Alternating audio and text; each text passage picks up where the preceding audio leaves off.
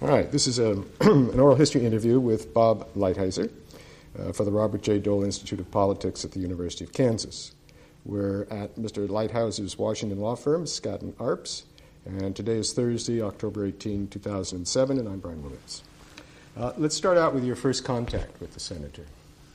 Okay, I was a happy associate at Covington and Burling, which is a great law firm here in Washington, along with Rod DeArmond. He and I were buddies in those days and still are, and spent all our time together, all our free time together. And I got a call from Bob Saylor, who was a partner at Covington, and apparently he had gotten a call from Elizabeth Dole saying that Senator Dole was looking for some young, bright, conservative people to put on his staff, or at least a young, bright, conservative person. And since there was nobody in that category at Covington, it was a pretty liberal operation, he decided I was probably as close as he was going to get. So that's where I got. He put my name in. Bob Saylor gave my name to Elizabeth, and then I got a call. The job that they were sort of looking for was a ledge director. I met with a fellow named Kim Wells, who you must have had contact with. He's just a great person, one of the really terrific guys that I ever met on the Hill, and one of the reasons why I really sort of fell in love with the whole Dole operation. Kim was just really, really a classy guy, and he's still a guy I see from time to time. And he and I hit it off, and he wanted me to go there. I met with the senator. It was clear the senator was going to run for election for president in '80, a couple of years away. I tried to organize some people that could be of help, policy people, not money people or important people, but smart people who could help, and I put together a group. They did offer me a job as the ledge director, but I really wasn't interested in that. So I did some volunteer work for the senator in the policy context. And then towards the end of '78, it was obvious that he was going to be the ranking Republican on the Senate Finance Committee. At that point, he asked me if I wanted to put together a minority staff, which was to say a Republican staff on that committee. That was a more interesting job for me, so I did that. I agreed to do that. I met the senator probably several times over a 6-month period up to being offered that job. And I always enjoyed it. He was much younger then than I am now. Very funny. In fact, I had dinner with him at one point when I was exactly the age he was when he hired me. And I just said, look at this. This is how old you were when you hired me.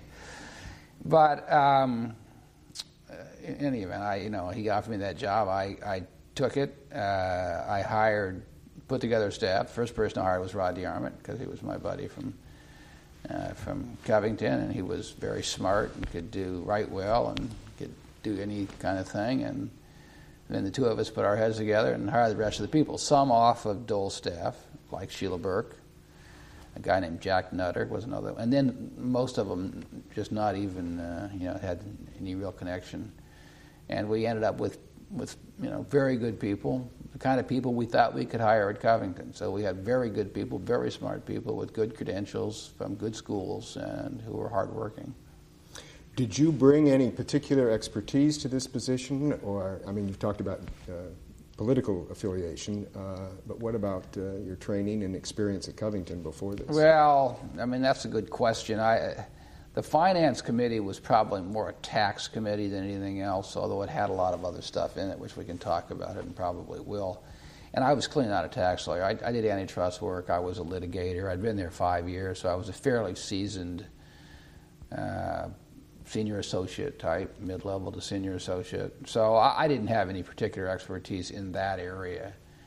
I think what he was looking for was a fresh start. His staffs had always been sort of up and down, and he'd never had a good relationship with his staff, or at least that was the impression. And he had some people that were good, some people that weren't good. And his staffs were, he had guys like Kim Wells who were sort of world class, and then he had a lot of other people who weren't very good. And there was always tension in his personal office. There was always all kinds of things going on. So I think what he was looking for was just an outside person who was smart, highly recommended, and that was the only thing I brought to it. And in all honesty, devoted to him. I mean, from day one, my view was, and Rod's view was, and it still remains to this day, whenever we're in that position where we're working on something for Senator Dole, our thought was, what would he want to do? You know, I never had any kind of an agenda other than what I thought was his agenda, and I think that's probably what he was looking for too. Describe the Finance Committee at that point when you came on. Oh, I had to get one of my in the resolution when I left, where they all sign and give you a little send-off. The Finance Committee was then and is now the greatest committee in the Senate. It's full of lions. First of all, it has more jurisdiction than anything else. It's one of the original committees. Originally, when it was formed, it was one of the first 2 or 3 standing committees in the United States Senate. In the old days, the very old days, it had banking jurisdiction and veterans jurisdiction. It had everybody's jurisdiction, just about everything but appropriations. But as it matured, it still had tremendous jurisdiction. It spent more than half the money in the federal budget because it had Social Security and it had trade adjustment assistance and it had welfare, which they aided families with dependent children. SSI, the security program for people with disabilities. So it had all this spending, and then it raised all the revenue, either through trade or through taxes. And then in addition, it had jurisdiction over trade, it had jurisdiction over the national debt. I mean, it was a tremendous committee, and still is. It still has great jurisdiction. In those days, it was just top to bottom with the lions of the Senate. If you look at who was on the committee, everybody who got there, a few said, I want to be on appropriations for every reason, but basically when they got there, if you got on the Finance Committee, you took it, and you stayed there. And the people were incredible. You had Russell Long was the chairman, who's one of my great heroes of all times. I know he's really a great friend of Senator Dole's also. They had a tremendous relationship. Senator Long became chairman of that committee in 1965 as a young man when Harry Flood Byrd Sr. got cancer and died. That was the year I got out of high school. So that just tells you how long the guy had been there. His father was Huey Long, who was just legendary. His uncle was Uncle Earl Long. With all that story, his father and his mother were both in the Senate. And he was just an incredibly smart guy. He knew the issues. There was none of this blow dry talk from sound bites. I mean, he was the old world. He was just a consummate senator and one of my real heroes, as you can tell just by the way I talk about him. He cared about things and he fought about things and he could pigeonhole you and BS you, and he could just do it all and talk on the floor for hours and hours and hours. So I could go on literally forever talking about Senator Dole. And he had sort of been committee chairman forever, and in fact I'm sure Senator Dole's told the story. He told years and years afterwards, and still tells it, about how when they had the first roll call vote when Senator Dole was chairman, and I'll just repeat it briefly, because I was the person that, in addition to being staff director, I was the clerk. So I called the roll. And I ended up calling the roll for all the Democrats, all the Republicans, as we went first, except for Senator Dole, and then all the Democrats, including Long, and all of them. And then I called Mr. Chairman, and Long voted a second time. So it was actually a funny moment, really quite a funny moment, but understandable. I mean, he'd sat in that committee for decades doing that. So he was a tremendous person. He was just a wonderful guy. They used to say in the Carter administration that if you could get 15 minutes with Russell Long or an hour with Jimmy Carter, take the 15 minutes with Russell Long. I mean, that's how important the guy was. Anyway, enough on all that. It wasn't just him. You had on that committee, you had Bill Bradley, who was impressive. You had Pat Moynihan, who was, just absolutely world class. You had Bob Packwood, who was a chairman of another committee at the time and ultimately became chairman of that committee. He had his problems ultimately, but was a smart, really well-developed senator and really a terrific senator. You had Jack Danforth, who was, really a world-class player. You had John Chafee, who was forever, he had been Secretary of the Navy and was forever a senator from Rhode Island, a Democratic state. The problem with going down through these people is you forget, half of them who were important. You had Dave Durenberger was on that committee. Senator Bourne from Oklahoma, who's now the president of the University of Oklahoma, was on that committee. I mean, it was, if you just went from front to back, Gravel was on there the first 2 years I was there. I wouldn't put in that category. But for the most part, you went from front to back. It was just a mouth-dropping group of people. I mean, it was the best that the Senate had to offer, with 3 or 4 exceptions. So it was an impressive group of people. They had tremendous jurisdiction, and they did great things. So now, when you came on, Dole was elevated at that point to ranking member. The guys who were there before had just left, and I was sort of in the transition. Yeah, he was probably effective January 3rd or something. He was probably the ranking Republican, and I came on a week or two before just because of the way the paperwork worked out. Did you ever sense in Senator Dole hesitation or being a little bit intimidated by his new role in that committee, or does that not apply? No, I just never for 5 seconds. No, I don't think he gives much to intimidation. No, I think he knew what he had to do. I mean, he knew it was a big job. I mean, it was a big job, and he knew it was a big job, but that's the job he wanted to do, he was preparing to do. We put together a terrific staff. I mean, just a terrific staff. We had people from, at the top of their class from Harvard Law School, and just really smart people. We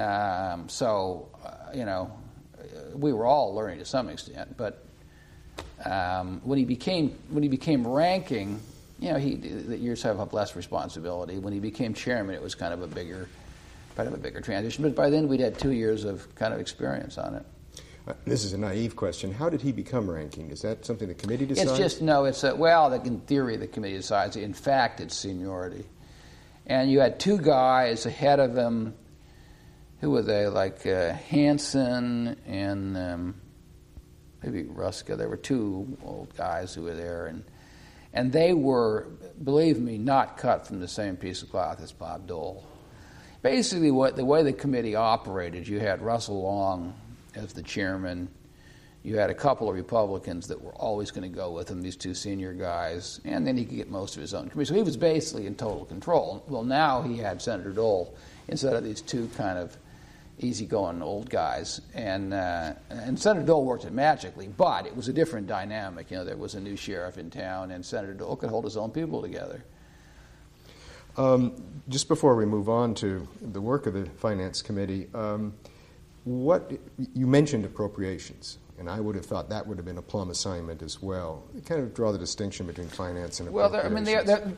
Well, they're both big jobs. I mean, if you first of all, you're talking to a Finance Committee guy, so I'm going to have a better view of it. But I think if you were a real military guy, Armed Services could be. I guess if you were really interested in foreign affairs, Foreign Relations Committee could be, but you don't really do anything on that committee. In other words, there's not a lot of real legislating. I think that if you really analyzed it, most people would say that the power in the Senate is either in appropriations or in finance. That's where the real power is, year in, year out, month in, month out. Between the 2, for variety, it's not even close. The Finance Committee has infinitely more variety of jurisdiction. Impact on the country, you could make the argument. For the most part, the appropriators were reducing their spending during the time we were there. They have a very small amount of their spending that's discretionary. Now, they do have this business that they can earmark and put money into special projects and build bridges and post offices in their own state. Now, if that's important to you, then that would make that a more important committee. To me, that may be important to an individual or an area, but it's sort of negative, really, in terms of the impact on the country. So, appropriations is important. Most of what they were doing during most of those years was cutting appropriation, which was hard work and not as much fun. Most of them came there to spend. But you could make the case that appropriations was equal to finance, probably. I don't believe it. I don't think it's even close. And it certainly wasn't when I was there. But it's a real power source also. Now, for the first 2 years you were there, Dole was ranking, and you were working with the Carter administration. So tell me what some of the battles were and the big issues and what you remember from that period. Yeah, it was very different. I mean, just to sort of put it in context, I'm sure other people will, we were not only in the minority, we thought we would always be in the minority. I mean, it never crossed anybody's mind that we would ever be in the majority. It isn't like now where people are, I mean, believe me, Senator Dole never thought he was going to be in the majority of the United States Senate. And I believe he'd tell you that if you asked him. The White House, we did have the White House from time to time. There's no question about that. But we had, when I got there in 78, before the new guys came on who were elected in 78, there were like 37 Republicans out of 100. I mean, it was a small number. Now, they picked up a lot in 78, and then in 80 they went over the top and put in the majority. So that's all by way of saying it was very much of a minority kind of a mindset. What were the issues? As we developed through the year, first of all, we had the Dole Presidency thing, so we thought about those issues. And he always was a problem solver, even when it wasn't in his own interest. Senator Dole wanted to solve problems, even when they were problems that were probably insoluble or problems that the attempting solution of which would be to hurt him politically. He'd still, I got to solve these things. But, the number one issue was probably taxes. Taxes were very high then, much higher than we think of them as now. And it clearly was a drag on the economy. Carter was, in fact, a terrible president, so there were a lot of things, energy, stuff like that. I mean, he really, in my judgment, is the worst president about whom I know much. He was just dreadful in all respects, I think, although a nice person, presumably. But there were energy issues, although they weren't directly on our committee. They did come into our committee. I can talk about that a little bit. There were huge tax issues, Social Security. There was a crisis in Social Security on the horizon. And then we had the whole thing of Senator Dole running for president, right? I mean, certainly in 79 he was running for president. By early 80 he was out of it, right? I mean, because it was sort of decided that Ronald Reagan was going to be the president, and that was the end of it. And then, the second year, the 1980 year, it was Senator Dole trying to solve these national problems, but also trying to help the Reagan candidacy. Because that's just how his brain operates. And in that second year, we did something that was quite significant, I think. We reported out of the committee a 10% tax cut, across-the-board tax cut. Now, just to take a step back, part of what Reagan was running on was a 30% tax cut, 10, 10, and 10. And that was his economic plan. It's something that had been put forward in a sort of slightly different form, probably by Senator Roth and Jack Kemp. And Russell Long agreed with it. He thought, we ought to have a tax cut. So you had this Democrat chairman willing to put forward a bill like that, even though it was clearly not in the interest of Jimmy Carter to do that. So we worked with him and got a bill out of committee. Now, the Democrats had the House, so it wasn't really going to go anywhere. But it was a very significant political event that one major committee of a Democratic Congress had reported out this tax bill. It was very significant. Reagan embraced it. It didn't go as far as we wanted, but it sort of legitimized, to some extent, Reagan's economic plan and made it kind of bipartisan in a way. So it was a very significant event in 1980. In 79, the first thing we worked on was the big trade bill. There was Carter had put together what was, I guess, called the Tokyo Trade Round, and so we spent months going through and putting together that bill. Bob Strauss was the USTR at the time. He was only briefed at USTR, but he was the USTR during the period we did it in committee. And so we all learned about trade and had fun with that for a long period of time. It was an odd sort of a process. The process was the so-called fast-track process. So what you did is you had sort of mock markups with the administration for a period of months, and some other committees were involved, but primarily finance. And then at the end of a certain period of time prescribed by statute, they came forward with a bill and said, here it is, it's unamendable. So, and then that bill sort of worked its way through Congress. It was quite interesting, different process. So we did that. It was the big trade bill. That would have been 79. We did some tinkering here and there on Social Security in 79. What else did we do? I'm sure we did spending cuts because we were always doing that. I'm sure we did some welfare stuff because we were always doing that. Senator Long was very good on that, too. I mean, very good on it from the point of view of, saving the country money and what we would call sort of fiscal conservatism. And he had a terrific staff guy named Mike Stern, who was the staff director when I was in the minority, and was the minority when I was staff director, who was very much like Long, very smart. And so, how did you and he work? Oh, we worked together terrifically. Yeah, obviously there was suspicion at the beginning, but we had a good relationship. I mean, he basically was a conservative, I thought, on fiscal matters. In fact, when we became in the majority, we had all these elaborate budget procedures for our committee, and we became in the majority. I called Mike up, and I had his office now, and he had my office. And I called him up, and I said, I want to submit our budget, which you submitted to the Rules Committee. And then he kind of went through the process, and he starts talking to me about it. I said, why don't you just go ahead and write it up and give it to me? I don't, just give me what you were going to take, and you take what I was going to take. And he basically came back up a couple of days later with a budget, and he said, well, I need some more money here and here and here because I've got some people that other guys have to lay off. And we had a very, very lean budget, by the way. It was very lean, much less than these other committees. And I said, fine. And we signed it and sent it in. So he basically prepared the budget all while I was there. I mean, I just reviewed it. My view was I trusted him. He wasn't going to pull anything. So we had a very good relationship. He only worked in a few areas. He didn't really get involved in taxes and some things like that. But he was excellent. And we sat together, right next to each other on all the markups. In those days, too, in the first 2 days, this is interesting to me, it may not be to anyone else, Russell Long had this odd way he did markups. He, you had the dais, which was set up at the front, and then you'd have chairs for a hearing, and then you'd have the seats. And it was a fairly small hearing room, the Finance Committee, which he wanted small. He liked the sort of intimacy. But when we did markups, he took sort of tables like these sort of folding tables, and in front of the dais, just made a little square. And all the senators sat around that square and the two staff people. So they didn't mark up from the dais. We sat around a little chair around this little table. I think he thought he had more control. He probably did, by the way, have more control. And he did our markups that way. When Senator Dole became chairman, we moved back to the dais, and that was the end of that. Explain why you maintained a small staff in comparison, particularly in light of the amount of work. That's a good question, too. First of all, it was history. It had always been sort of small.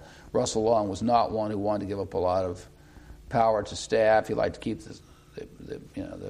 what was going on in his own head. We also, I should say, and I'll come back to this, were different in that we didn't allocate our staff to various members. It was all the chairman's staff. I'll come back to that. There was also something called the Joint Committee on Taxation, which supplied some additional information on numbers and stuff like that, and gave some advice. So there was that. But Senator Long really wanted to have control, and he always kept the staff small.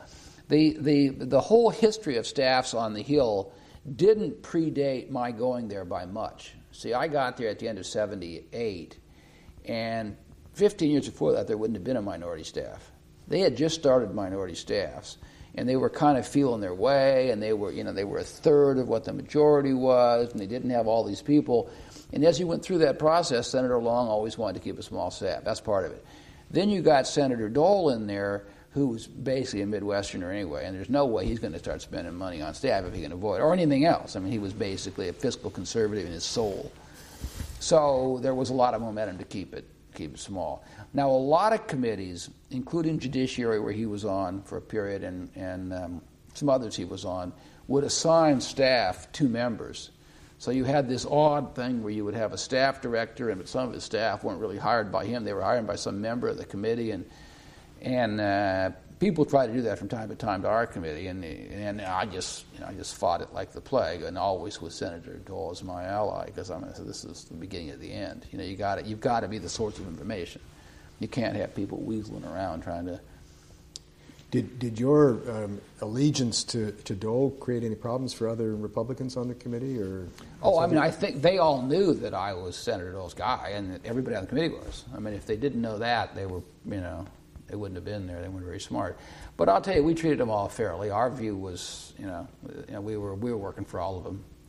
If it came down to a squeeze between them and Senator Dole, obviously Senator Dole would win. But we provided every service we possibly could to every single member. Met with their staffs all the time. It was essential for us in the minority and then later in the majority. It was essential for us to keep our guys together because they hadn't really been together much before then. Senator Long had a group of sort of Republicans that always went with him, and a group of Democrats that never did. And so we were changing that, both in the minority and then changing it substantially in the majority. Our view in the minority was that they should work with the minority staff, not the committee staff. And when we got to the majority, it was that you should work with the committee staff and not the joint committee. And I think we did a very good job of servicing our people. And in fairness, any senator on the committee or off the committee that ever asked me a question, and I know it's true of Rob, but I think it was probably true of most of our people. If you asked me a question, I gave you the answer. And if my giving you the honest answer was not in Senator Dole's interest, then that's just the way it was.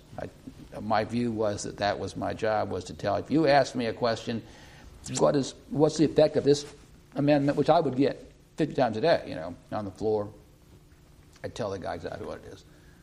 And if his reaction was, Senator Dole's making a mistake, then that's just for him to work out with Senator Dole. But I never in any way pulled punches or told any senator anything that was even remotely different than what I thought was true. And I think that's also true of Rod. I know it's true of Sheila. And, it might have created some problems for Senator Dole in short-term situations, but I think in the long term, these people had a lot of confidence in us. And they knew if they went to us that we would tell them, what does this do? If it was Howard Metzenbaum, who was sort of a thorn on these issues, kind of a gadfly, against a lot of the tax stuff, but sort of fundamentally I agreed with him. And I think, by the way, so did Senator Dole. Senator Dole fundamentally agreed with him. He was against all this special interest stuff, and Senator Dole was agreed with him and used him effectively to kind of keep a lot of that stuff down. But if he came to me and asked me a question, which he did a lot, I gave him the right answer, whatever I thought the truth was. And if he gave him something to argue against somebody about, that's just the way it was. During this 79 with the tax work, what kind of relations did you have with the White House, and how was Finance Committee specifically working with the Carter administration? Well, we worked a lot with them because we had Strauss on trade, right? So we had real pros working with us, and they needed us. And I don't remember working much of them at all. Their people, didn't come to see us, certainly at the staff level, not at all. You'll recall the great comment that Tip O'Neill said. They used to call Hamilton Jordan, who was the chief, used to call him something like Hamilton Jerkin or something, and he said he'd never been in his office. Well, if that's how they treated the Democratic Speaker of the House, you can just imagine they treated us. I mean, I don't remember having any bad relations with them. I just remember having essentially no relationship with them. If Rod or somebody has a different view, theirs is probably right. I don't remember them dealing with us at all. I mean, they basically dealt through Long, and that was that. Other than in this trade context, which dominated a lot of the first year. What is your bill of particulars against Carter from the standpoint of the finance issues? I mean, why do I think he's a bad president? Mm-hmm. Oh, goodness. I'm going to have to go beyond the finance, but I'll do this quickly since it's really beyond the scope of this, other than impeaching myself as a witness here. One, I think that the most significant foreign policy mistake America has made, and I've asked a couple of serious people this, really serious people this, and they agree with me, was allowing / almost encouraging Iran to go to the Ayatollah. That happened on his watch. He was party to it. He did it because he thought the Shah had the Savat and was not a good human rights guy. And the net of it is we have this cataclysmic change, all negative for the United States. So I think that by itself would qualify him. I think he had an energy policy. He got stuck with a bad energy fact pattern, but he had an energy policy that was just horrible. I mean, it ended up with, gas lines and all this sorts of stuff. His economic policy, he had weak people and they did the wrong things. They raised taxes. They did all the things that made matters worse, and we ended up with inflation, like you have in Bolivia or something. You remember all this, and I mean, just an economic record that was beyond belief, and the whole misery index that Reagan's people came up during the election was true. I mean, you add interest rates and inflation and unemployment, you got numbers which were Americans had never seen before. And then even as a leader, his whole outlook was one of pessimism and sort of that we're on the sort of slippery slope to oblivion and things aren't going well, and he just flat didn't have it in foreign policy, didn't have it in economic policy. As I say, I'm sure he was a fine guy. I think he was a sort of a freak of nature that you ended up with this Watergate thing, and this is the result of it. But he wasn't a typical Democrat by any means. He was just a really, really bad president. Anything else about his era and your first year there? Well, we were always putting together Republican proposals on this and Republican proposals on that, which didn't really go anywhere. Our tax bill did the second in '80. I got out of committee and didn't go anywhere after that. But we were putting together proposals. We were putting together stuff for Senator Dole to go off to New Hampshire, wherever, helping him, supply the material, helping him hire people for various positions, interviewing people. So what was the connection between a staff for a committee of the Senate and a candidacy for president? I mean, it sounds like it's a very blurred line. Well, I think it is a blurred line. I mean, we didn't use campaign money, Senate money or Senate time to do anything for him. We would go and campaign for him on our own time from time to time. I mean, he was our guy.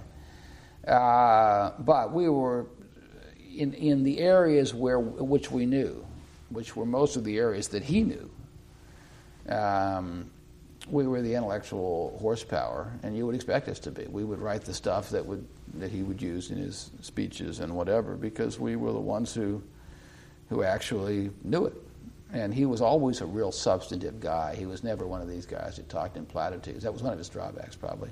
And he's had a lot of criticism for that. He was always real in the weeds. Senators used to be like that. They're not anymore. They don't know this stuff anymore. But he was always the guy who was in the weeds. So the substance was very important to him.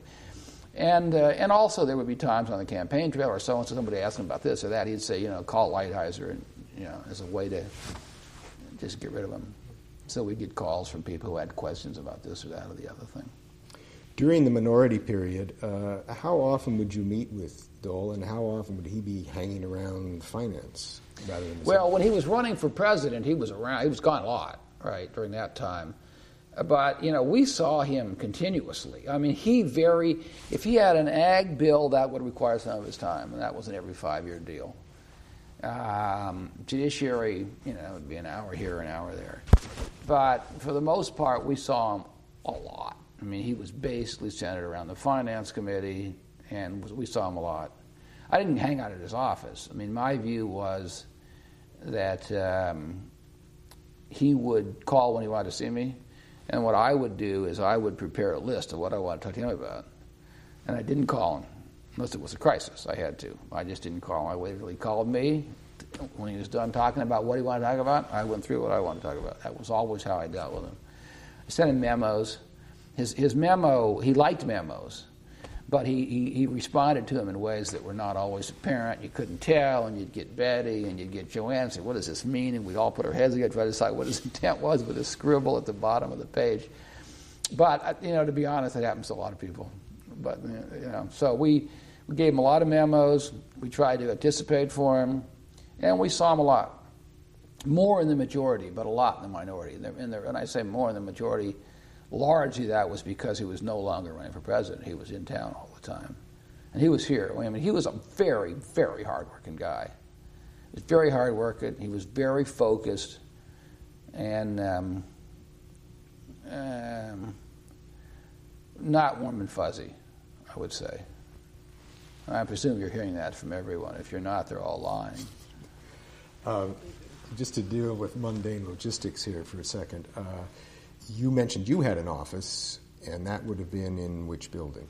Well, in we were all in what was the new Senate office building, but it's not the Hart building. It's what is the new the new Senate office building. The Finance Committee was there. He had an office, just by coincidence, just to the east of the Finance Committee suite. So in the minority, we were downstairs in an office with no windows, and had a second office around the corner that was part of the old gym. So we just had horrible offices, and I had a little desk, and we had kind of a built-up area. It went about half the way up, and then I had them put plastic the rest of it up, so at least you could have a private conversation in your office. And then on the other side of this little cubicle was two more little desks, which were Rod and Sheila were, although Rod spent most of his time in my office, and everybody did when they needed to, because that's sort of like my desk was like the conference table. And then there was even a bleaker situation on the other side. So you kind of walked into this no-windowed room. There were a couple of chairs here and a secretary desk, and then there was this sort of petition kind of wall, 2/3 of which was my office, 1/3 was shared by Rod and Sheila. And when Sheila had an intern, the intern got a corner of Sheila's desk. Yeah, it's quite full. Yeah, no, it was quite crowded. And then down, I said, not connected in any way, down 40 feet was another little windowless thing where we had a couple more people. So that was our deal. And then his office was he had a regular Senate office right in the suite that was right next to the Finance Committee suite. And then the majority office, you had sort of the Finance Committee's hearing room on one side, you had the ante-room, and then on the other side you had a series of 3 or 4 offices, the last one of which was like a Senate office. And that's where the staff director sat. And when I was in the minority, when Mike Stern was in there, it was linoleum floor and old metal tables and metal things and no curtains on the wall. And as soon as we took over, I said, "It's getting redone." I said, I'm gonna have this. I'm gonna put a carpeting. I'm gonna put curtains on the wall. I'm gonna get whatever, not new furniture, but whatever furniture they got in stores, I'm gonna put in regular furniture, which I did. Well, Mike was all concerned. He said, "Aren't you afraid that some senator's going to see this and take it away?" And I said, "Mike, I'm not going to be here that long anyway. If they take it, they take it."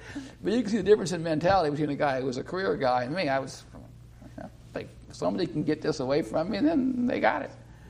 But that office was a nice office. Once again, it was a big office. It was the same size as the senator's office, but a lot of us, I was the only one in there. But we had a table, and we all used it as our conference room, more or less. So it was a very nice office. And did I understand you to say this was in the Hart building? No. It's not in Hart. It's in the Middle Senate office building. We have Dirksen. We have Russell Dirksen when we were in Dirksen, and then Hart wasn't even there at the time. There was no Hart office building. We had offices in the minority also. That's a good point. We had offices in the minority over in the Carrollton Arms, or one of those old hotels. Maybe it wasn't Carrollton Arms. We had with boxes stacked up in an old shower and a bedroom that had 3 desks in it or something. We did have people over there too. Now that I think I was over there a couple times. But when you were mentioning your minority office and Dole's office was next door, that was his... No. My minority office was in the basement in this little windowless creature. When we were in the minority, he did still have an office next. His basic Senate office was right next to the Senate Finance Committee, just by coincidence. We were down in the basement. And then when he got into the majority, at some point, he moved over to Hart and gave up that. And I can't, he might have even kept that office somehow, the office next door. Somehow he kept it, I can't remember. But basically his Senate office moved over to Hart. So when you were meeting with him, you were meeting in his regular office? It was being in his regular office, yeah. Yeah. He wasn't coming in ours, I'll tell you. He'd walk down there from time to time and have some comment, But no, we would get a summons, and we would go up and meet him, or in the car going to the airport or something, you know. But and then this when we were in the majority, when he was in Hart was finally, sure Hart was finished then. Is that right? You know, I believe I remember meeting with him from Hart, but I'm not sure. It might have been after he was after I was off the Hill. I can't remember when Hart was finished. But for the most part, it was in his office right next door. I'm going to take a pause here for just a second. Okay.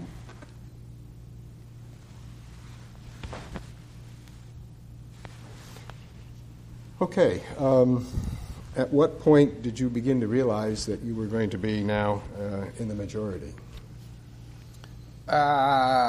Probably about 11 o'clock at night on Election Day.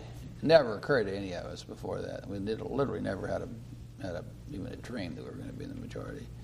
We were worried about Reagan, and Dole, it's worth saying that Dole did work hard for Reagan. He worked very hard to get Reagan elected, not only this movement in the finance committee, but he did a lot of other things. He was sending him stuff, sending him ideas, campaigning. I mean, it was, something that Senator Dole cared about and worked hard on.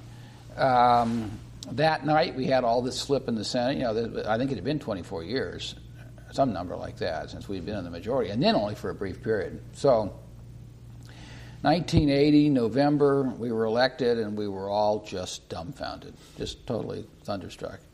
I was going off to make a speech for some reason a couple days, like maybe a day or so later, and so I called Senator Dole and said, I am going to be the staff director of the majority, aren't I? And he said, yeah, okay, fine. Because I didn't know how they were even going to introduce me. No, this is so far from anybody's anticipation. And we started thinking about the kind of things we have to do, moving our agenda, which was essentially the Reagan agenda. Hiring more people for our staff, gearing up, worrying about what we were going to do with the Democrats, many of whom had staff to lose, and, there was a lot of disruption. And it was happy disruption for us, but for them it was quite shocking. The 94 takeover of the House was more shocking, probably, but it's hard to overstate how just sort of cataclysmic this was. I mean, these people had never even dreamt they could lose the majority. So I say, 2.5 years before, it was like whatever. I mean, they had 63 seats. So it was a shocking thing, and the first thing we did was, Senator Dole was out of town, wherever he was, finishing up campaigning and spending that presumably in Kansas. He also was elected in 80, so he had his re-election that year. And as soon as he got back, we started planning and doing things, and Senator Dole started worrying about who was going to be in the cabinet, trying to help organize Reagan's cabinet. Probably not to. He actually was involved. It's probably worth saying he was involved in the convention too, the 80 convention. I don't know if the other people have talked about that. It was a 2-week period. I went to Detroit for 2 weeks to staff him, along with Joanne, I think Rod, and we were running around worrying about the platform and all this sort of stuff. And Senator Dole was involved in all this sort of cuckoo stuff about having Reagan be the president and Ford be the vice president, but really do the forum. Remember all that screwball stuff? Fortunately, the Reagan people, But I know Senator Dole was in all those meetings and doing all that stuff, and was quite closely involved. So the whole convention is something to think about at some point. And then we wake up and we're in the majority and went to sort of put together a plan. Yeah, you have a few months to do it because you're not really in the majority until January. But those were heady times. I mean, you had all these Reagan people put together. We were going to change the world. We're going to cut taxes and cut spending, and all the tax cuts were in our committee, and most of the spending cuts, because they were out of entitlements, were in our committee. So Senator Dole was very much right in the heart of all that. And then we had that huge tax cut, and we had another Social Security thing the second year, where Reagan's people kind of put together a not very well thought out Social Security package. The reason I'm pausing is that one thing in the minority that ought to be mentioned, and presumably other people will, but if they don't, they should, was the whole windfall profits tax debate. That I'll just give you the short version of it because it's something that's significant, quite significant, I think. In I believe it was 1980. Carter proposed a windfall profits tax because the oil prices had spiked and the oil companies were making money, and he wanted to do something about it. And this was quite a serious battle. Senator Dole was against it. We, went round and round, basically spent a lot of time in committee on it, fighting it. Russell Long was in this odd position. He was an oil state guy, but he sort of thought that he had to do something for Carter, and it was a lot of interesting politics. We were on the floor for 3 or 4 weeks, just fighting it day and night, in the committee for weeks before that. Ended up raising money, ended up spending a bunch of money on nonsense, alternative energy stuff, all cuckoo stuff like kids at Christmas, and one day we had a time where we sat there and we were spending all this money, and guys would think, what about this? And they'd come up with it and they'd do it, and then there was a editorial in the Washington Post that sort of said, if they all lost their minds, or they came next week and said, we'll take it all back. And it was a whole funny thing. But the battle itself was quite an interesting battle, and it's something that at some point somebody had to think about, because it was a major battle. It was Dole leading a filibuster with some Democrats on the floor. Ended up losing, but it was a real battle with a lot of intricate parts and a lot of fun things going on. So that's something someone ought to focus on. Now, to get to the majority, the first order of business was to take care of the tax bill, which had no name. And I'm sure, did you talk to Rod or did you just watch his stuff? We ended up sitting around trying to decide what the name of this thing was going to be. And we call it the Economic Recovery Tax Act. I guess that's what it was. ERTA, which we referred to as ERTA. From the rest of the history, it was referred to as ERTA. But we had to get that bill through. It was not, sort of looking back, it's one of those things, well, of course they're going to do it, but it was, there was very little support on our committee for this crazy big tax cut. It was not well thought out. It was a campaign idea. But it was a monumental effort on Dole's part to get a major bill out of that committee. And looking back, you can give the credit to the Reagan administration, or you could say that it was automatic, that it was going to happen because of the election, and all of that is wrong. Senator Dole really, and so did we as staff, but Senator Dole really worked that. It was by no means a foregone conclusion that thing was going to pass. You weren't going to get any Democrats to vote for it. A lot of the Republicans, particularly the moderate Republicans, the Chaffees and the Danforths and others, thought it was stupid. We ended up changing the tax substantially from what Reagan had proposed. We ended up shrinking it down in hours of meetings Senator Dole had on with Jim Baker and others, adding a business component to it, because the fact is you needed that if you were going to spur the economy on. And passing that bill was a major accomplishment. And then the other sort of hero of that is Rostenkowski on the House side, who came forward and got us to conference, and we ended up compromising and doing a bill. So those two guys get a lot of credit, particularly Senator Dole, for fashioning this thing, making it something that can pass, doing all the deals that was necessary, first to get it out of committee and then to get it off the floor. And it was hard fought. The Democrats did not want to pass that stuff.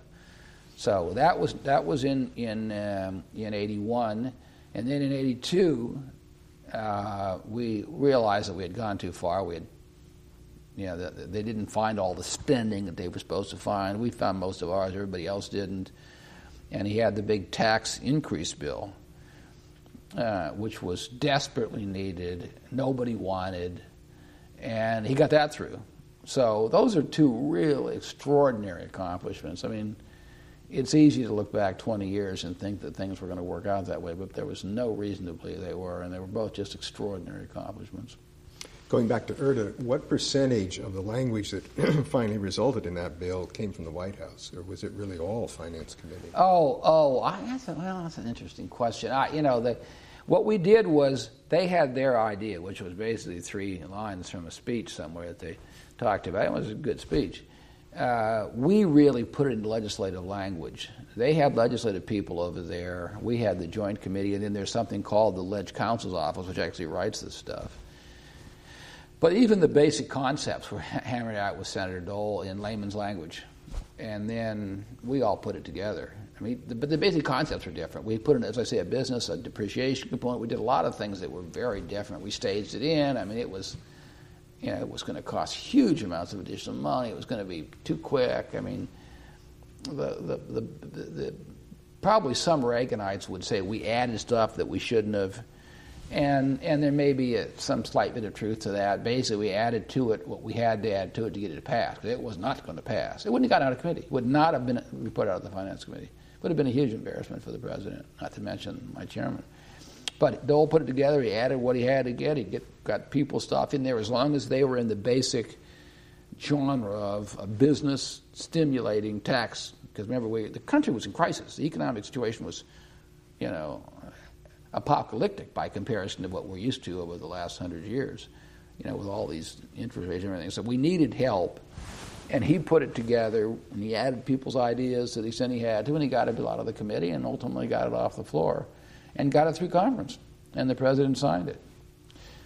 How different was it when it was finally signed from when it left your committee? Oh, I think it was pretty similar from what it came out of our committee. Yeah, there was stuff added in. Rostenkowski had his own ideas, and he was going to the conference with nothing, so he had a lot of flexibility. But he basically was a guy, he was loud and all this, but he was basically a guy who was trying to do what's right for the country. I mean, he really was. He was really a solid guy. I'm a fan of Dan Rostenkowski's. He was against special interests, and he was trying to do what was best for the country. He had a few things he tried to take care of, like everybody, for himself, for his own people. But he was a very good chairman, and a gutsy chairman to do what he did in that case. But I would say that the basic concept was a White House concept. The bill was really fashioned in the Finance Committee and altered, I don't know, 10 or 15% on the floor. And then another 10 or 15% maybe in conference. But none of it would have happened if it hadn't been handled the way Senator Dole would have done. He really was quite remarkable. When did you realize that TEFRA, as the 82 bill was called, I guess? Tax equity and fiscal responsibility. We came up with that, too. Right. When did you begin to realize that was going to be necessary, or to put it another way, that there needed to be some corrective action?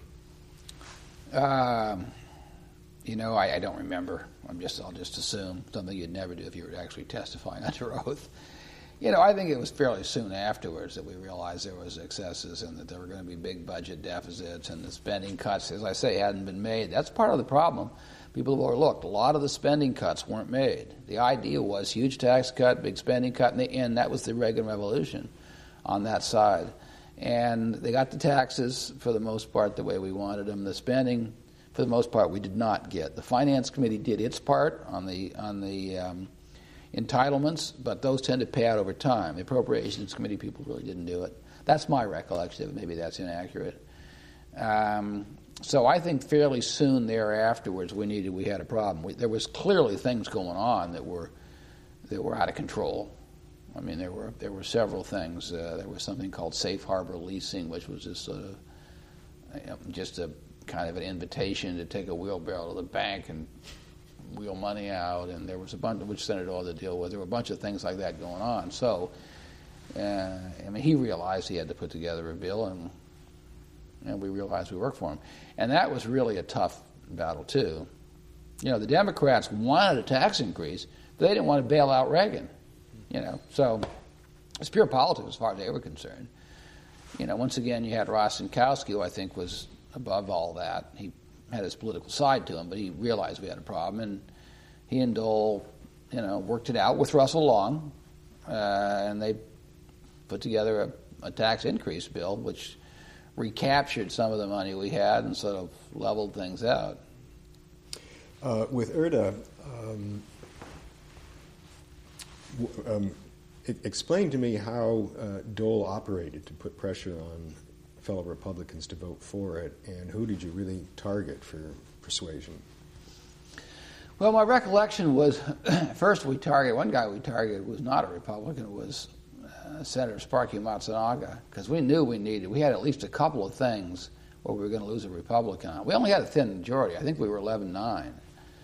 And we had at least a couple of things we were losing Durenberger or somebody on for reasons that, I didn't agree with. So we got Sparky he had something he wanted to put in it, and he basically could do whatever he wanted. He was in a political situation where he could do whatever he wanted, and he was fundamentally an American. I thought, this is what we need, and this will help my people, so I'll do it. So he was there on a crucial vote. But, we met every day with our key staff people to find out what it is they needed to have in the bill, not just for special interests. We were generally against that, but because their boss had taken out a position on that. He thought this was really important for the good of the country. And then the idea was, if we put that in here and we combine it with the Reagan stuff, are you with us all the way through? And for the most part, that's the deal that we struck. We did as much as we could at the staff level, and where we couldn't, Senator Dole would have to talk to these people. But the senators generally don't talk to each other like normal people do. You know what I mean? They always kind of talk around stuff, and it's never really clear to either one of them what the deal is, but they both kind of know, and they both have some wiggle room. And at the staff level, we didn't do any of that. We just said, here, this is what it's got to be, and we could do that because there was enough insulation from the members. But I wasn't privy to his private conversation with individual people, but for the most part, we put in the bill what they had to have. People realized the importance of it.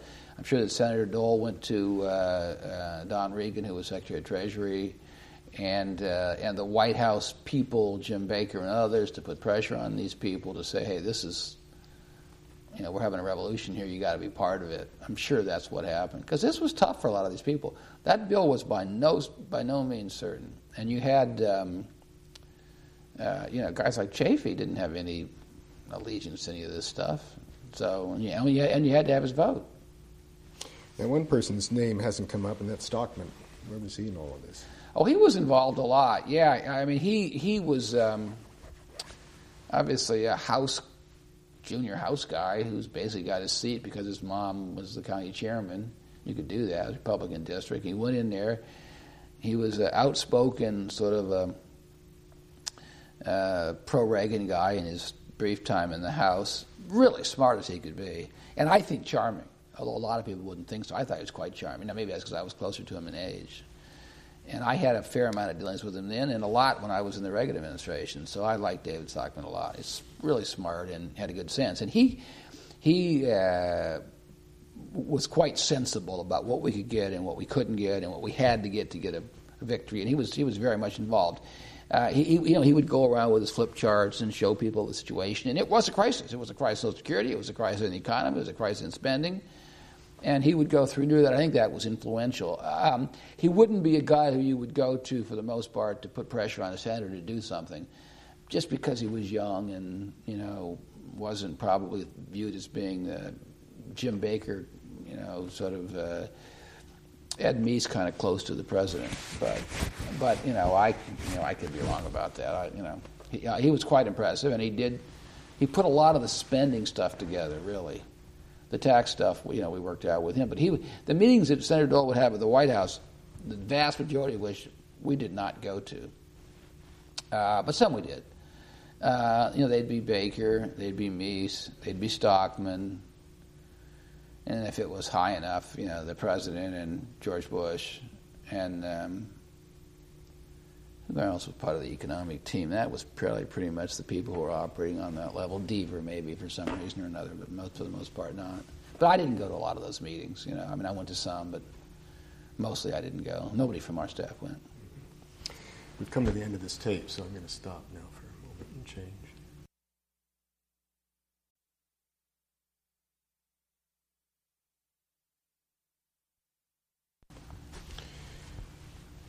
Okay. I guess, have we said everything that you want to say about TEFRA, or is that... Yeah, I mean, I guess it was a great battle. I think he gets a lot of credit for it. He took a lot of heat. It was a huge amount of work, and I think it was a good thing. So I don't know what more to say about it. Mm-hmm.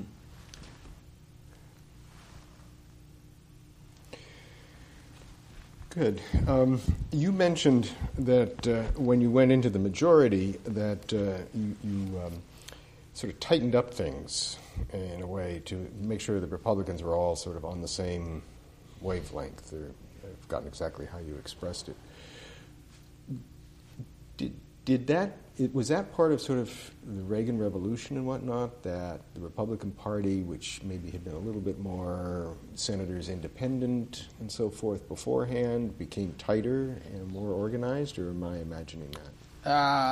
There was probably some element to that. I mean, if you have a competitive system, I think it's easier to keep the minority in play than it is the majority, to be honest with you. But when you have a system which had developed in the Congress, where the Democrats were always in charge and Republicans they both became sort of independent of their own party base. So pulling those people together was important. But I think that the Reagan Revolution clearly had an impact. Yeah, there's no question. A lot of these people came in that period. Between 78 and 80, you had at least 3 or 4 members of our committee were elected on our side, as well as on the other side. So there was a lot of turnover, a lot of change. And I think the Reagan people did help to keep people together, particularly at the beginning. And what about the White House's reaction to TEFRA as it began to form? Because they probably saw it as a threat? Or oh, yeah, no, they were quite negative on it.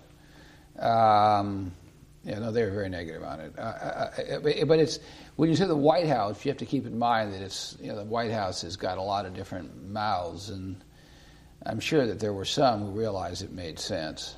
But no, there was a real negative reaction. It was Senator Dole on his own trying to make the correction. In the final analysis, the president went along, his people went along, and we did enough things that they wanted to make him sign the bill. He didn't have to sign the bill. But there were a lot of people that were upset about that correction and the fact that we were raising taxes. A lot of people. So it was a haul. It was very tough. But I think the Finance Committee Republicans, for the most part, realized there needed to be a correction. If you sort of went down our committee from the top, clearly Packwood was the kind who would realize that in a heartbeat. He wasn't a hard right guy kind of guy. Roth would realize it. Danforth would realize it. Chafee for sure would realize it, right? I mean, he was at best a moderate Republican. So that's 4 right off the top before you get to, and Dole, of course. So you got a majority of our caucus. Dave Durenberger was from Minnesota. He's he was a sensible guy. The people who were probably harder to sell were guys like Wallop and Sims, some of the junior-most guys. Grassley, who's the junior-most guy at that time and is now chairman, or ranking Republican, he would be one who would also see the wisdom of doing it. So, we had a few people in there who were probably harder to convince than others. The White House was hard to convince. But there was a lot of pressure. There was a lot of pressure in the financial markets. There was a lot of fear you're going to have high interest rates, of really bad economic consequences. And indeed, keep in mind, we were in if not recession, very close to recession, all the way through 82. So there were, it was hard. The market was sort of sorting all this out. What about conference on TEFRA and Rostenkowski's role to play in that year? Well, I mean, he was a key guy there, too. We sat down there and went to conference with him. I'm trying to remember what he had for a bill. I don't even remember. But I do remember we had a tough conference. His problem was keeping his own Democrats in mind, in control, because his Democrats were a pretty liberal group, and they hated Reagan and hated the fact that the Republicans had taken over, and they really were. I mean, they just disliked Ronald Reagan forever. So it was impressive that Rostenkowski was able to play. Now, the Democrats, keep in mind, wanted a tax increase, but they just didn't want any benefit of it to go to the Republicans. So it was a kind of a real partisan thing on their part. They'd always wanted tax increases, but they just didn't want us to get what we wanted. But there were a lot of specific issues you had to fight your way through where we were trying to protect one part of the economy and they wanted to attack it. There was a lot of that give and take back and forth. What recollection do you have about the 83 Tax Act, if anything? Well, I wouldn't have much. I left in April of 83, so I would have been there maybe for the beginning of it, but I wouldn't have much.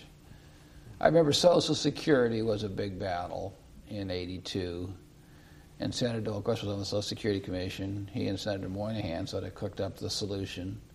And it's a solution that's lasted for 20-some years. Moynihan, by the way, was another one who was just a superstar that you had on this committee, just smart as he could be, and broad experience and sort of infinite charm, and ultimately became chairman of the committee also. So he and Dole basically worked their way out of that and got people to go along with it. Anything else that you can say about the Social Security issue, because that was such a big thing at that time? And did you work with that? I would say the Republicans, it was Senator Dole's view, and one to which I subscribe, like I do most of his views, that in the 82 election, that the White House coming out with their proposal, and Claude Pepper, who was sort of the leader of was an old House guy from Florida, the leader of the kind of anti-Republican pro-Social Security pact, that we lost 23 or 24 seats in the House that one year. Because we picked up seats in 80, we lost them all plus in 82, and the largest single issue, in Senator Dole's opinion, and as I say, one that I agree with, was Social Security. So it was a huge, huge, huge issue. We ended up putting off the Social Security bill. I guess we didn't end up doing it until after the election, but the White House did not do a good job the way they came out with that proposal. Their proposal was substantively a good proposal, as I recall. I don't remember the details, but that was my recollection. It was a good proposal, substantively. It made sense. It wasn't handled well. The Democrats were still fuming over the fact that they had lost in 80, and they played pure partisan politics, and it worked. And then Senator Dole and others ended up sorting out the mess and through this commission, and they ended up with a solution that has lasted till now. I was out doing a job in California with the Smithsonian and having to do with science, technology, and someone mentioned the importance of the Bayh-Dole Act. Is that? I don't remember it now. Okay, it had to do with patenting biotech. From the Judiciary Committee. Yeah, I don't remember. It didn't come through you. Yeah. I used to. There was a time when I interviewed all those people that he was thinking about hiring for the judiciary, for his judiciary staff, and for most of the other staff people. We went through a period where I was basically interviewed everybody before he hired them. He didn't always listen to me. Right. So we've mentioned you've mentioned tax issues, Social Security, trade with the Tokyo round. Right. Anything else in your days in the finance?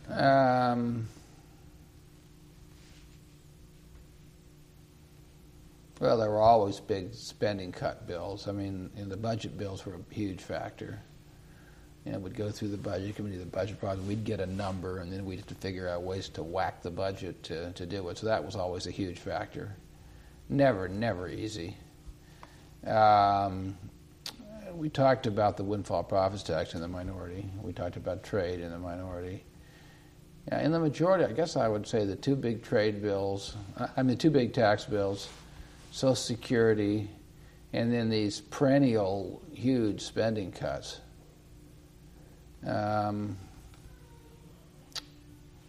Where would you take aim for the spending cuts most typically? Well, we had a huge amount of the budget. As I said, we had more than half the budget in our committee. So you had welfare. I mean, basically what we talked about was, fraud and abuse, but, there was plenty of that. But Medicare, Medicaid, Social Security around the edges. There were always a few funny things about Social Security that we had to fight about. There was one issue, I don't remember it, maybe Sheila will remember it if you haven't talked to her when you do. But there was one issue where people were qualifying for Social Security who had worked at like the post office and doing it in like 18 months in some odd kind of way, and then be paid off for another 25 or 30 years. It was a huge loophole, and a few things like that we had to correct. But basically, that's what it was. It was always hard work. I mean, there was always some needy case, and then a lot of greedy people, and it was almost always in those areas, those social entitlement programs. But it was a big number, and you had to do it every single year. Otherwise, you wouldn't get a budget.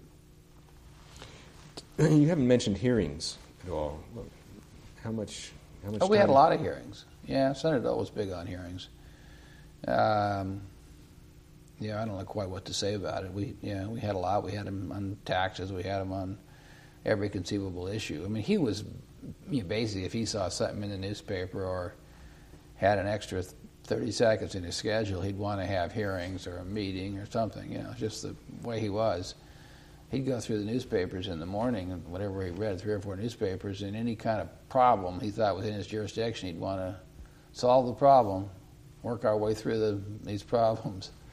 And so we had a lot of hearings. We had hearings, usually it happened Tuesday, Wednesday, Thursday in the morning. And the subcommittees had hearings but could not mark up. All the markup was done, and this is different than most committees, all the marking up was done to full committee. All the marking up was done in concepts, not legislative language. So if a member said, I've got an amendment here to offer, they'd say, okay, tell us what it's about. And then once it was described, we would draft it. We'd never had anybody give us draft legislative language.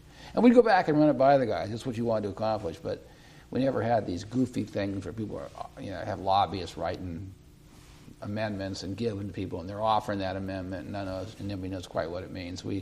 That wasn't an innovation of mine. That's how it was when I got there, and we kept it that way. I don't know whether it's still that way or not. Back on hearings, were there any moments of high drama that you recall? Oh, I guess nothing jumps to mind. I'm sure there were plenty of them. There had to be, but it's one of those things that kind of. And Senator Dole's, his style is not to try to get some guy and embarrass him. I mean, it's just not his style. There'd be more likely to be arguments between members or something like that. Clearly, when we were in the majority, the witnesses would tend to be our administration, so Dole's trying to be good to him. On the other side, in the minority, I don't remember a lot. I guess I remember sitting there for hours and hours and hours. I had to be there for the most part. I didn't go to all the subcommittee hearings, but I had to be there for the most part. But, there was probably plenty of them, but I don't remember them. Anything to say about the subcommittees? We really haven't talked about them at all. Well, it was an interesting thing, the way it worked. Basically, every majority member had a subcommittee. So the first thing you'd have to do is negotiate what they were going to call it. And everybody wanted to call it the same things. And you had a pecking order. And you're going to have trade, you're going to have taxes. But we had to have 11 of them. So they were all these crazy. I remember Senator Matsunaga's was tourism and sugar. Something on tourism and sugar. That's what mattered to Hawaii. And, Social Security, health, some of them are obvious. But we were, manipulating the names in ways. You can get them out of that History of the Finance Committee book. The subcommittee names are in there. And basically, if you were subcommittee chairman, you could put it on your letterhead, and you could have hearings, but that was it. Any markup, anything like that, all was full committee. And as I say, none of it was legislative language. Rod talked about the importance of Paul Volcker and a bargain that you made with Paul Volcker with Tefra. Does that come to mind? Oh, I guess sort of vaguely, but I don't remember it. Yeah, I do. What about relations with the Federal Reserve? Is it? Oh, the Federal Reserve,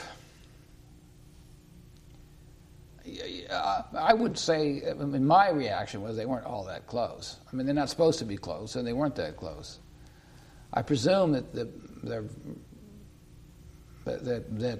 Volcker would agree to not tighten credit if we would agree to make sure our bill got through and cut taxes, and cut spending. And reduce the deficit. There was always that tension. Dole, from time to time, would meet with Volcker and his successors But I don't remember that as being a particularly important role in what we did. Were they regularly giving testimony or appearing in your hearings or not? It was clearly not regularly. So, from time to time maybe, but clearly not regularly. When you look back on your time with the Finance Committee, do you see certain things as being real achievements that you're personally proud of? Oh, yeah, I'm proud of all of them. I think, first of all, that we assembled a staff that was on a level that was way above any other committee staff there. There was essentially no cronyism at all. Senator Dole never said, I got to have guys from Kansas or Aunt May's kid. There was never any of that. I hired Rod as my first hire, pretty easy, since we'd been working together for 5 years. He was on the law review at Virginia. And he and I sat about hiring guys from the top schools who were smart. They didn't all figure out the hill. You have some good, but they were all smart. They were all technically really very good. They've all gone on to have great careers. So we put together a staff, first in the minority and then in the majority, that I think was beyond comparison. The Joint Committee had all the real expertise when we got there. And when our staff was assembled, no one thought their people were better than ours. So we had by far the best staff, I think, on the Hill. So I'm very proud of it. And I think that really served Senator Dole well. I think he had less than ideal relationships with his staff, his personal staff particularly, early on because they were uneven. As I say, some great ones. But on my staff, they were all good. All really, really good people. So I'm proud about that. I'm proud about the fact that we helped Senator Dole get. He could have stumbled. He could have. These were big. This was a big step for him to do that, and he didn't. And we got him over the. We helped him get to where he got. So I'm proud of that. I'm proud of all the parts of the Reagan Revolution. I think we really did have an impact. Both set up the election. I think Senator Dole and his staff had a good part on that. So I'm happy about all that. I wish that we had done better in '88. I think that the 88 was Dole's year. 96 was, just something that happened. I want to get to the politics in just a moment. One other thing I wanted to finish up with the Senate. What about your relations with his personal staff? I never had bad relations with it, but just about everybody. It was a very funny staff. There was all kind of bickering, and my sort of rule was that you don't do anything in my area, and I won't do anything in yours. And I just would not tolerate anything in any other area. I basically had all the information, so it was hard for anybody to cross me. And I think we ended up early on. There was a lot of sort of devouring of people who were in jobs like mine when I got there. AAs and people, there was a lot of devouring of those people, and I realized that of course I had a big advantage in Rod too, keep in mind, having a buddy who was right there was a huge asset. But for whatever reason, we were, I don't know, scorpions in a jar or something. I ended up not really having trouble with them. You mentioned to me that when you and Rod came into the senator's presence... No, it was more me and Kim. Kim Wells actually mentioned that, and I think he was right. You could sort of see he had Kim, I remember Kim telling me that. You could sort of see he would be sort of grumpy and feel sort of annoyed when staff would come in for whatever reason, just the way he was. He's really not that way at all anymore. But he was that way then, stress and whatever, who knows what all it was. But that he had a different reaction when Kim and I came in. Kim had made that comment, and I noticed that it was true, where he sort of, I'm not saying he threw his arms around us, but you could see that he had a different attitude than he did with most of these people. Do you think, given the opportunity to choose, that he would have preferred to be with finance staff or with his own people? Oh, I don't think there's a question about it, finance staff, yeah. There's no question about it. Now, the leader thing, I was gone, so I can't comment on that. But I'll tell you right now, he loved the material. He loved the intellectual challenge. It's where his reputation was going to be made. And the other stuff, went along. When an ag bill came up, he had to do it. He did some stuff from time to time, judiciary he had to do. But in my judgment, he wanted to do finance. He liked finance. He was the man, and he studied and learned the stuff. It was hard stuff, and he learned it. Tell me what prompted your move To the Reagan? When you left. Why did you leave the finance committee? First was I'd been there long enough, and it was time. And Bill Brock was the U.S. trade representative, and he was looking for a general counsel at USTR. And he called me and offered me a job, and I said I didn't want to be general counsel. And then a little while later, he called me and said, "Well, would you be deputy?" So I went to see Senator Dole and said, "I've been offered this job as deputy," and he said, "Well, just don't do anything right now." He said, "Elizabeth wasn't out open yet. Elizabeth has been offered this job as transportation secretary, so I'd rather have you go work for her."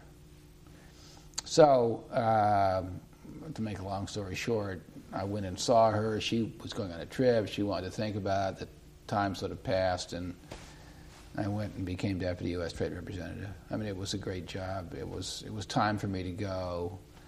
I was an ambassador. I traveled around the world, and I negotiated, and I sat in cabinet meetings with Ronald Reagan, and Bill Brock is not Bob Dole, but he's a great mentor and a really fabulous guy. So I got lucky with both of these guys. They'd all done a lot of interesting things, and the net of it was, I'd have been crazy to have turned down deputy USTR, particularly at that time in my career. I mean, I was an ambassador at I was 34 or something. So, all would have been stupid to do anything else. And, I was never one who was worried about having a successor. As I say, my first guy hired was my successor. I knew Rod would do as good a job as I would. He has different personality and different traits and different strengths and different weaknesses, but I knew he could do a terrific job, so I didn't feel like I was letting Senator Dole down at all. Let's finish up with the political side of Dole's career. And you mentioned that the first time you were involved was the 1980. In 80, we supplied substance for the machine.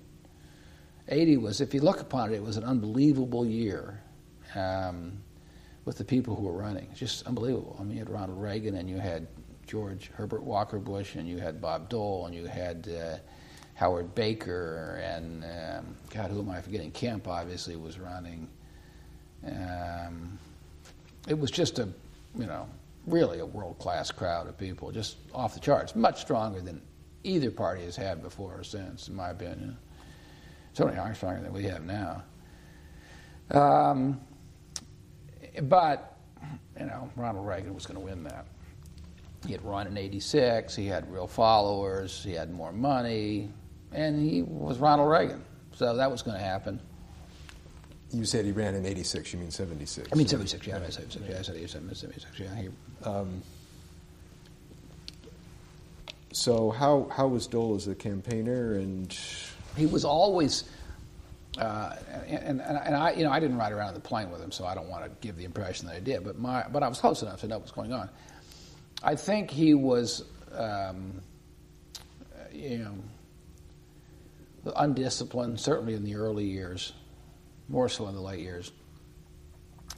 He second-guessed people all the time. It was hard to schedule. Hard to schedule is not actually fair. He was impossible to schedule. He had personality quirks, and he was never afraid of hard work. He was always the hardest working guy around, but he would do enough stuff himself that means he wasn't going to. It's not fair to say he sabotaged it, because he didn't, but he would make decisions and unmake them in ways that meant you weren't going to get a maximum return. But in 80, it didn't matter, because in 80 he wasn't going to win anyway. And where were you during that campaign? In the field? Here? No, well, a couple times Rod and I went out and did volunteer work, yeah.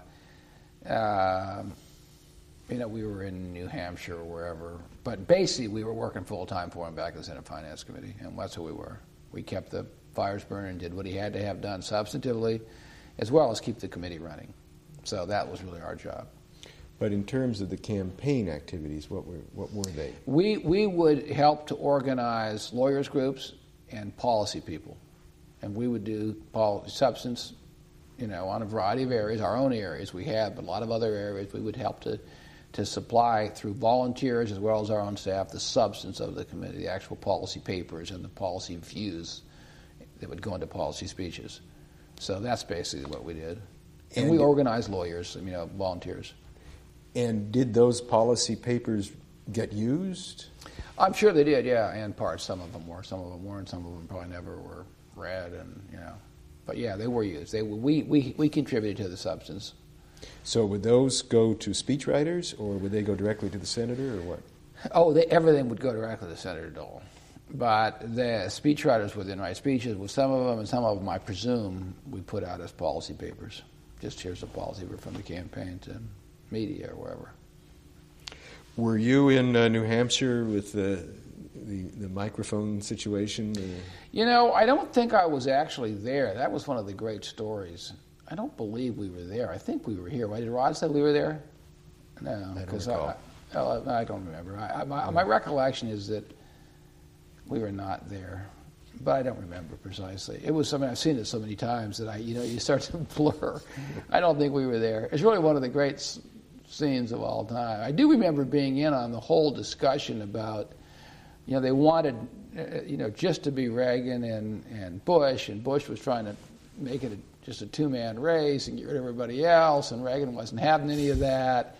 I remember being in on all those discussions and do we go or not go, and I remember that, but I don't think we were actually there. It's really one of the great moments in American history. Maybe I'll say I was there from now on. I went to a lot of debates, though, over the years. A lot of them. You have his debates. You said 88 logically should have been his year. Yeah, 88 was clearly his year. So, you had Reagan was up. You didn't have a real heir apparent. You had George W. Bush. Dole had been around a long time. He had a lot of successes. He had a fair amount of money. He ran a good campaign. As good as he was going to run. He had his own same sort of issues of second guessing and all this sorts of stuff, but that's just part of his personality. He won in Iowa. We were ahead in New Hampshire. If we'd have won New Hampshire, it would have been over. The Bush guys will say, well, we would have won South Carolina, but I don't know if that's true or not. I sort of doubt it.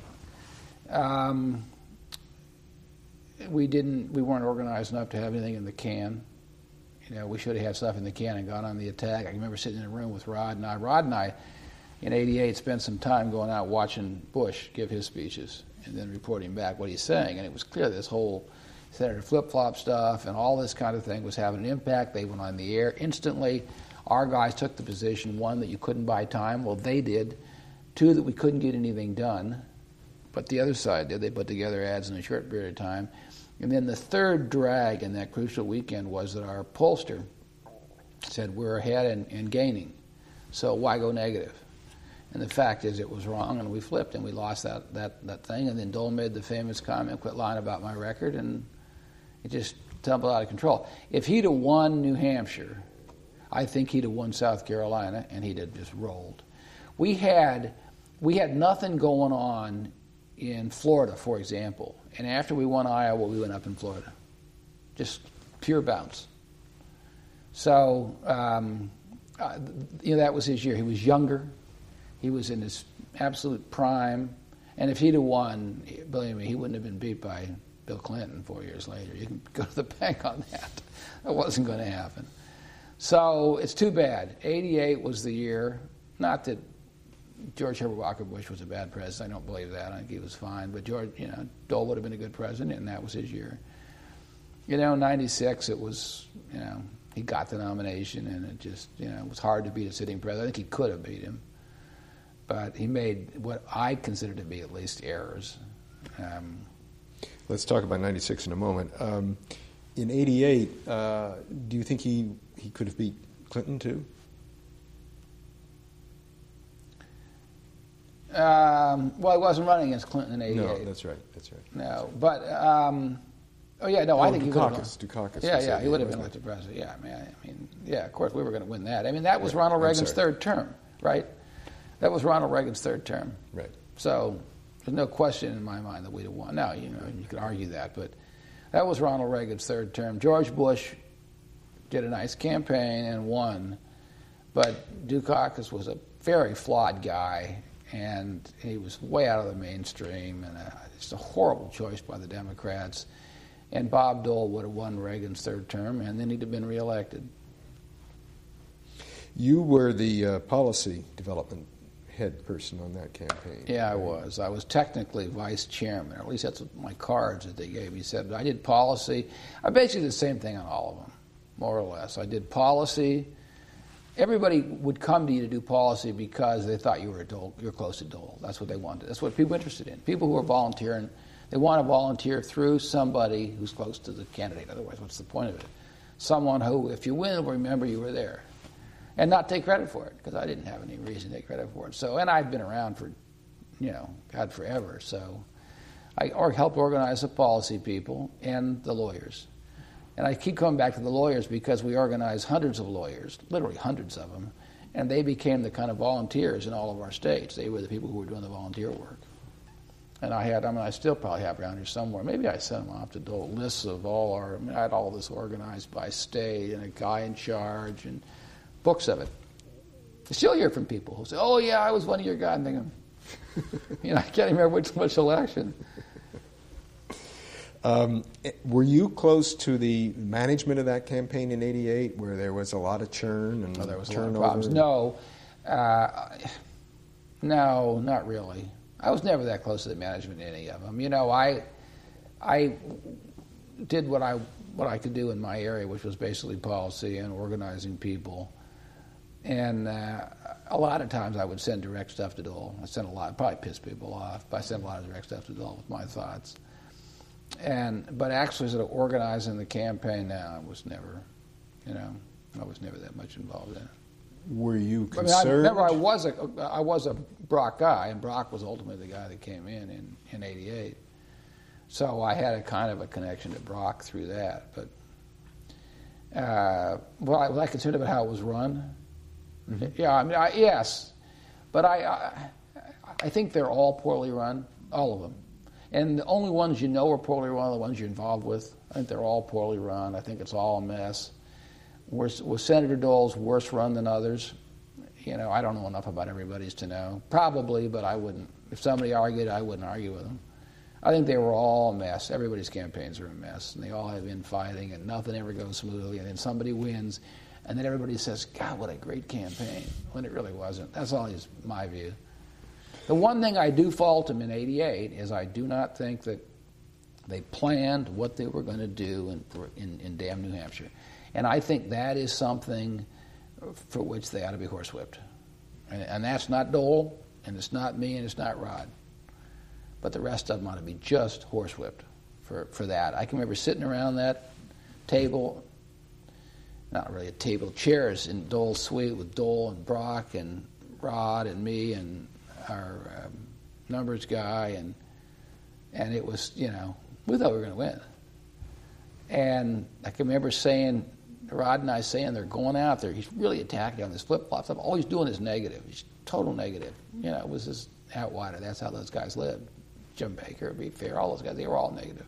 Whole Bush crowd's always been, number one negative. And we're telling them that, and we're saying, God, can't we get some ads over the weekend? Because we had Bush, remember he had flipped on the tax cut, he'd flipped on abortion. He had three major flips. I said, can't we get something, and they're all saying, no, technically we didn't buy the time, and we can't get it. It takes 48 hours, all this garbage. And if he'd have had a real quick ad that went on, he might have been president. But that's just, that's one man's view. Maybe it's wrong. That's what I gig him on, that kind of stuff. The fact that everything was all screwed up in the campaign, and I'm sure it was. My guess is that's how most campaigns are. Where did Brock join the campaign? He became like the chairman towards the end. If I had to guess, Senator Dole liked the idea of bringing the big guy in. That was part of his mentality from wherever reason. Let's bring the big guy in. It was Rumsfeld in the second one. It was always, let's bring the big guy in. If we lost it all in, say, January, he probably came in October. He was there a while. He didn't come in at the last minute. I think. That's my record. I could be wrong. So he also is somewhat liable for the New Hampshire. Oh, no question. Absolutely no question about it. No question about it. So 96, you say that was sort of... Yeah. I mean, I think Senator Dole could have won. I think Clinton was vulnerable, and he certainly had the whole corruption thing and all that. And he did have the economy doing well going for him. And I don't think we ran a particularly good campaign. But you can make the case that 96 was already late. You know, he was pretty old, you know. So, yeah, I think 88 was a better shot for him than 96. But he did get the nomination, and it was, you know, it was fun. He certainly worked like a dog. He had, you know, some good ideas. I think he made some crucial mistakes. Well, I mean, I would say, first of all, picking Jack Kemp as a vice president was, you know, I mean, Jack Kemp's a good guy, he's a good speaker, but he didn't bring you any help anywhere. I mean, not a single vote in the entire country. So, you know, that didn't make the slightest bit of sense. I think quitting the Senate was a huge mistake, just huge. I mean, it was a one-day story, and he made that decision off by himself somewhere, or maybe with Scott Reed, his campaign manager. But I certainly didn't know about it in advance, and would have told him I thought it was insane. You know, it was a one-day story. It didn't help many. Scott Reed I did not think was a good campaign. He wasn't a bad choice as campaign manager. He just didn't.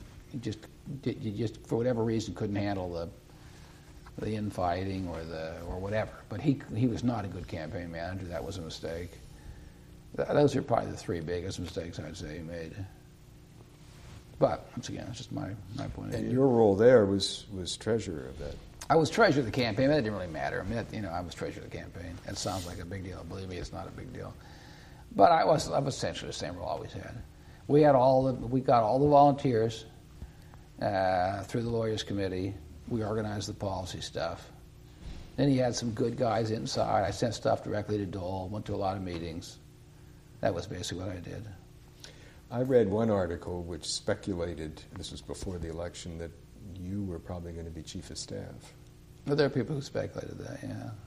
I don't remember. Did you share their view? Or? No, I mean, who knows who was going to be chief of staff. There are plenty of people who thought I would be. I was kind of like the oldest real Dole guy and had broadest experience. But, you know, who knows?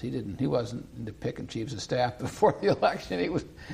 That never came up in discussion with him. No. Nobody ever talked about it. I mean, the fact of the matter is no one would talk about it. If you thought you were going to win, you wouldn't talk about it until after the election. It just is not something you'd talk about. So, no, there was speculation about it. People did believe that, but who knows? Right. I have a few other things here, just sort of jumping around a little bit here. Rod said when we first started, it was you, myself, Sheila Burke, Jack Nutter, and I think that was it. And we all occupied one office, and we pretty well described that in detail. He also said Dole wasn't the kind of guy you could have a give or take or brainstorming session with, something like that. Is that true? It was clearly true. Yeah. He was intimidating, and I think he went through a development. Yeah, I think, as I sort of alluded to this, I think he had staff. First of all, he has a personality that's difficult in those days. He was edgy, and he was trying to do 49 things in the amount of time that he had to do 10. And there was a kind of a toughness, almost a bitterness about him. And he did not get a history of not getting along with his staff. So it was natural that when we came in, he would fold us into that same kind of thing. He had a history of sort of hiring people and then very soon sort of not talking to them anymore. We never went through that. We were always treated differently, partially because we were smarter, I think, than some of them, and also because we had the information, I mean, the rest of them were all operating in an area where he knew more than they did. We were operating in an area we knew more than he did, so we had a different relationship. But he was clearly not a guy that you'd sit around and brainstorm with. Yeah, and I think he is. I think he became that kind of guy later on.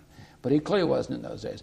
We would sit around, we would brainstorm, we would get our best minds together, we would decide what we think he wanted to do. It was never what we wanted to do. And then we would go to him and say, here's what and why. Usually, if I had my way, I'd do it on a piece of paper. And I mean one side of one sheet of paper. So then when he called in to talk about it, we were starting off knowing what we were talking about. But we didn't get in there and spend 15 minutes on how's your mom and how the old Jayhawks do. There was none of that. He came in. He was Would you say he was intimidating? I never felt intimidated. I don't think, partially because I never viewed it as more than a one-year job anyway, and partially because I just, by my own personality, don't intimidate that easily. So I wouldn't really say I was intimidated. I get annoyed. There are a lot of times you walk out there pissed at him. He just didn't think he was fair or treated you right. But I didn't have the impression that I was. But he would clearly intimidate people. Yeah, I think that's probably right. I never felt that way. And did he piss you off too? Well, there were times when you walk out of there annoyed. Yeah, I'm sure there were times when I walked out there, he was pissed too. By the way. I'm sure there were plenty of times. But yeah, there were times he would piss you. He'd be short with you, wouldn't talk to you, or wouldn't, really engage on something. But, you figure out pretty quickly everybody's got their own way, and that's how they are, and you learn to deal with it and operate with it. And, he was working hard. He was trying to do the right thing for the right reason. You can't ask for too much more than that. He'd have bad days. When I interviewed Bill Armstrong, he talked... Senator Armstrong? Senator Oh, Armstrong. he did great. Yeah. I told you he's one of my heroes. Right. He said that he talked quite a bit about superegos in the Senate and how he didn't feel comfortable with that and didn't like it, and that was one of the reasons why he decided to leave the Senate. Would you categorize Dole as one of those superegos? I guess I don't really know what he means by that. I mean, I don't know what I'd have to talk to him to get some sense of what's a superego. Sense of privilege, sense of entitlement, being spoiled by all of these people just hanging on their every word and working through the night because the senator's in his office and so forth. Oh, I mean, there was, I don't know. I guess I wouldn't necessarily subscribe to that view. Rod has an interesting recollection. He said, I remember Bob and I sort of said to Dole, so who are we going to support in 96? And Dole said, well, how about me? That's probably right. Yeah. You and Rod went up to see him when he was in Walter Reed Hospital. Yeah. What was that visit like? Actually we've done it a couple of times over the years. One of the things you have to admire about the guy, and by the way, I worked for him forever before I even knew any of the details of any of this stuff. You sort of knew it, but he literally never talked about this stuff. I don't know, what do you say? You felt a kind of an intimacy with him that you hadn't felt before, being in that environment with him.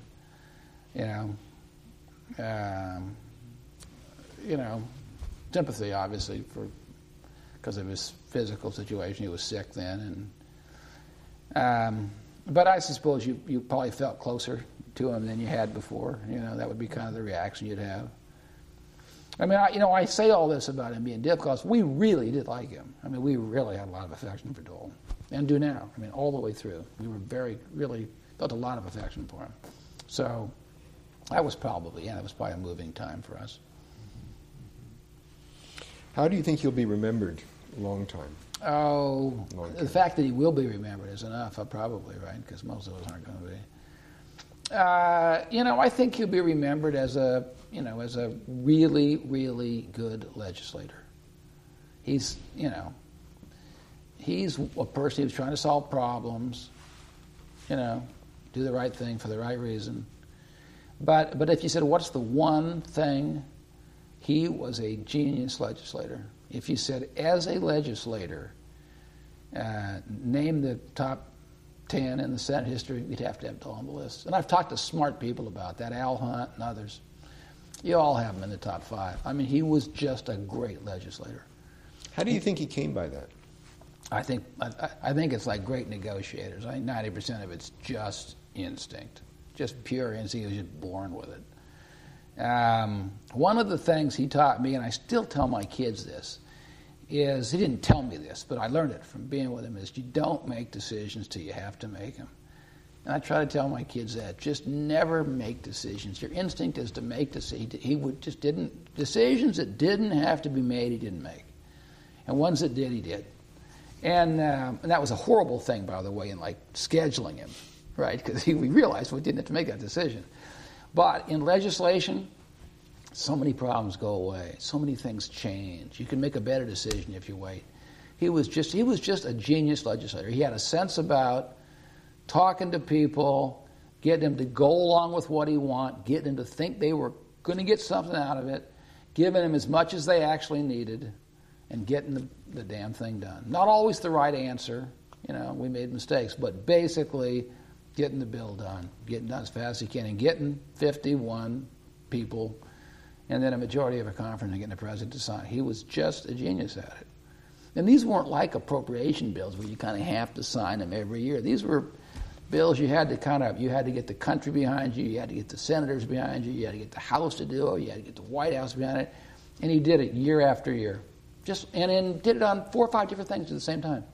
Just walk in there and click. He would just, even stuff he didn't quite understand, he knew enough about how to talk about it that he could get the next guy to move on. He was really a genius at it. And to me, that's what he'd be remembered, if people are fair. That he really was one of the great, regardless of party, one of the great men at legislating. Were there any others in the Senate during his time that had that level of skill? Well, yeah. If you say who's on my top 10, well, you'd have to put, during his time's a long period. First of all, I got Russell Long on my list, right? You already figured that out. You'd have to put Richard Russell on the list. You'd probably have to put Lyndon Johnson on the list. And then you'd want to go back, because those are the guys of that period. There are a lot of other people you could come up with, but to me, those are the people who are great legislators. Mansfield probably, but I know he was there a long time and leader for 15 years, but I don't know, that much about his history. I know a lot more about Johnson's. But that's pretty good company. There were a lot of guys that passed through there. And a lot of guys in the House. Obviously Rayburn would be one. Wilbur Mills would be one. These are guys that just knew how to just get an idea and get it signed. So that's pretty good company. And that's why, I think that's his legacy. And, if the Dole Institute teaches people anything, that's what they ought to teach them, Try to solve problems. Because that's what he was just, he was just obsessed with that. Even we would have bills on the floor. And it was very different then than it is now. We'd be on the floor for weeks, literally for weeks, until way late at night, week after week after week. You'd be sitting with them on the floor trying to get your stuff worked on and come to the floor. And there'd be like 47 amendments. He said, we got to work through some of these amendments. And I used to say, Senator, you can't work through them because there'll be 47 more. It's an unlimited number. What we're working against the clock. We're not working against anybody. But he could never understand it. Let's work through the amendments. Let's get these amendments. Let's start working them through. So I'm out there talking to people, trying to work our way through amendments. It's just his mentality. He just wanted to just solve problems. It's just incredible, interesting, and had a basic conservative philosophy, but was not overburdened with. I was far more philosophical, I think, than Senator Dole was about these things. I don't think he was. He was a solid, basic, but he just wanted to get things done, move it forward. Let's do the best we can, let's solve that problem, and then find the next one. He read the newspaper with that in mind. I don't know what it was, and I don't know enough about psychology of how I was raised or how his family was or anything, but that's really how he was. Just a hard-working guy and basic conservative, but just wanted to solve problems. And he was a great legislator and never should have quit the Senate. Should we quit there? Pardon me? Should we quit? That's good. That's as good a place as any. We've said all that needs to be said. All that needs to be said. Okay. Probably said it twice.